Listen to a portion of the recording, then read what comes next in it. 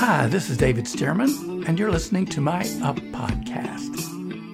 Today I want to talk about coming out of the dark. In the Bible, as in popular culture, darkness often represents sin or sickness, bondage, ignorance, or many other kinds of evil. In fact, in Ephesians 6:12, demonic beings are referred to as rulers of the darkness of this world. The main point being that God wants us to come out of the darkness and into His glorious light. But coming out of the darkness is often an act of pure faith. The situation demands that we do what we cannot do. It's impossible for us, and yet we must do it. But by faith, somehow we can do it because He enables us. Now, this may seem crazy, but it's how all miracles work. As when we accept Jesus and get saved, or when we get healed, or when we walk out of any other kind of bondage. We can't do it ourselves, but He enables us supernaturally the moment we step out in faith. Many of you might feel like you've been in darkness this whole past year. You couldn't travel, or you couldn't do business. You couldn't go forward. You were stuck in place. But I believe God is able to help us walk out of this darkness now. Walk out of it by faith. To do what we can't do by ourselves, but we can do by His supernatural power and intervention. Now, the Bible tells many stories of people who did the impossible, not in their own power, but in His. John 5 tells the story of a man who walked out of the darkness of sickness by faith. Verse 2 reads, "There is in Jerusalem by the sheep gate a pool, which in Hebrew is called Bethesda, having 5 porches. In these lay a great multitude of sick people, blind, lame, and paralyzed. And there was a certain man there who had had an infirmity for 38 years. Now that's darkness. But listen to how this went down. When Jesus saw him lying there and knew that he'd already been in that condition a long time, He said to him, 'Do you want to be made well?' And the sick man answered Him, 'Sir, I have no one to put me in the pool.'" In other words, he was saying to Jesus, "I can't. I am unable to do this." But Jesus said to him, "Rise, take up your bed, and walk." Jesus told this man to do what he couldn't do, but he tried. And immediately the man was made well, took up his bed, and walked. Has God ever told you to do something you couldn't do? Maybe even something impossible for you? Someone once said, God's commands are enablings. I love that. If God asks you to do something, He intends to empower you to do it. Exodus 14 tells the story of a whole nation who walked out of the darkness of bondage.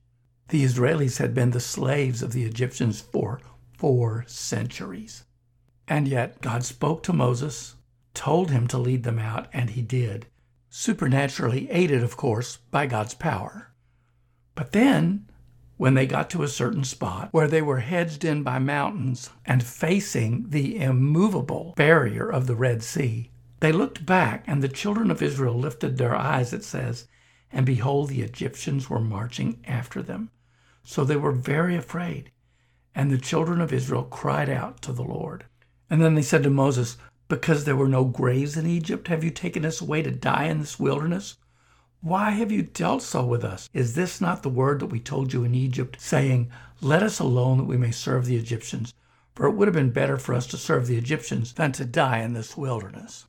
And Moses replied to the people, "Do not be afraid. Stand still and see the salvation of the Lord, which He will accomplish for you today. For the Egyptians whom you see today, you shall see again no more forever. The Lord will fight for you, and you shall hold your peace." Wow. Moses was seeing by faith then. He was speaking impossible things.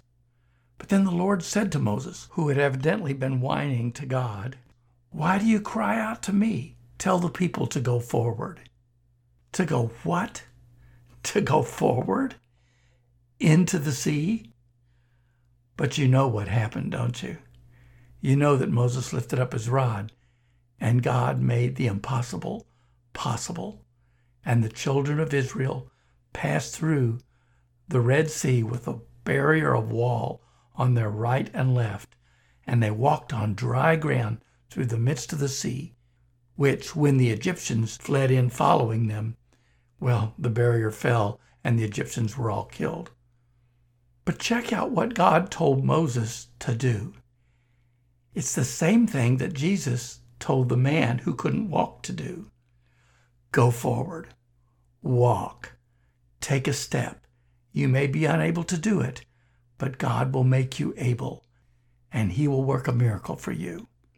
Now, Acts 12 tells us another story like this, but maybe with it gives us some insight into unseen things that might happen when we begin to step out in faith. A kind of behind-the-scenes peek into the action, so to speak. In the story, King Herod had imprisoned the Apostle Peter, intending to execute him. And the Bible says that when Herod was about to bring him out, that night Peter was sleeping, bound with 2 chains between 2 soldiers, and guards before the door were keeping the prison. Wow, Herod was evidently really scared of this guy. But then it says, an angel of the Lord stood by Peter, and light shone in the prison in the dark. And he struck Peter on the side, awakened him, and said, "Arise quickly." And the chains fell off his hands. He was chained to 2 soldiers. It was impossible for him to arise and escape. But when the angel said, "Arise quickly," the chains fell off. It could be that when you step out and begin to do what you feel like God's telling you need to do, that the chains will fall off of you as well. Then the angel said to him, "Put on your clothes and tie on your sandals." And so he did. All this time there were guards there. I don't know how it worked. They were sleeping, in a trance maybe. But then the angel said to him, "Follow me." And he went out and followed him. And he didn't even know what was done by the angel was real, but thought that he was having a dream or seeing a vision. And then when they were past the first and second guard posts, a lot of guards, they came to the iron gate that leads into the city, which, get this, opened to them of its own accord. And they went out and went down one street, and then the angel departed from him because he was free. Think about it. There were chains, guards, soldiers, a main gate. All of these things were impossible for Peter to pass. And yet supernaturally, God opened all these doors, blinded all the necessary eyes, and enabled Peter to walk out free. Now, Peter may have seen these things, although he wasn't sure he was really seeing them, thought maybe he was just dreaming. But these kinds of things take place for all believers in the unseen realm, whether literally or figuratively, who step out to do what God's leading them to do by faith. He breaks the bonds, opens the closed doors, makes a way where there is no way. And the Lord may be speaking to you about doing something today as well, leading you, encouraging you to reopen your business, to head out on a missions trip, or to move forth into complete physical healing when it seems, no, more than that, when it is impossible for you to do.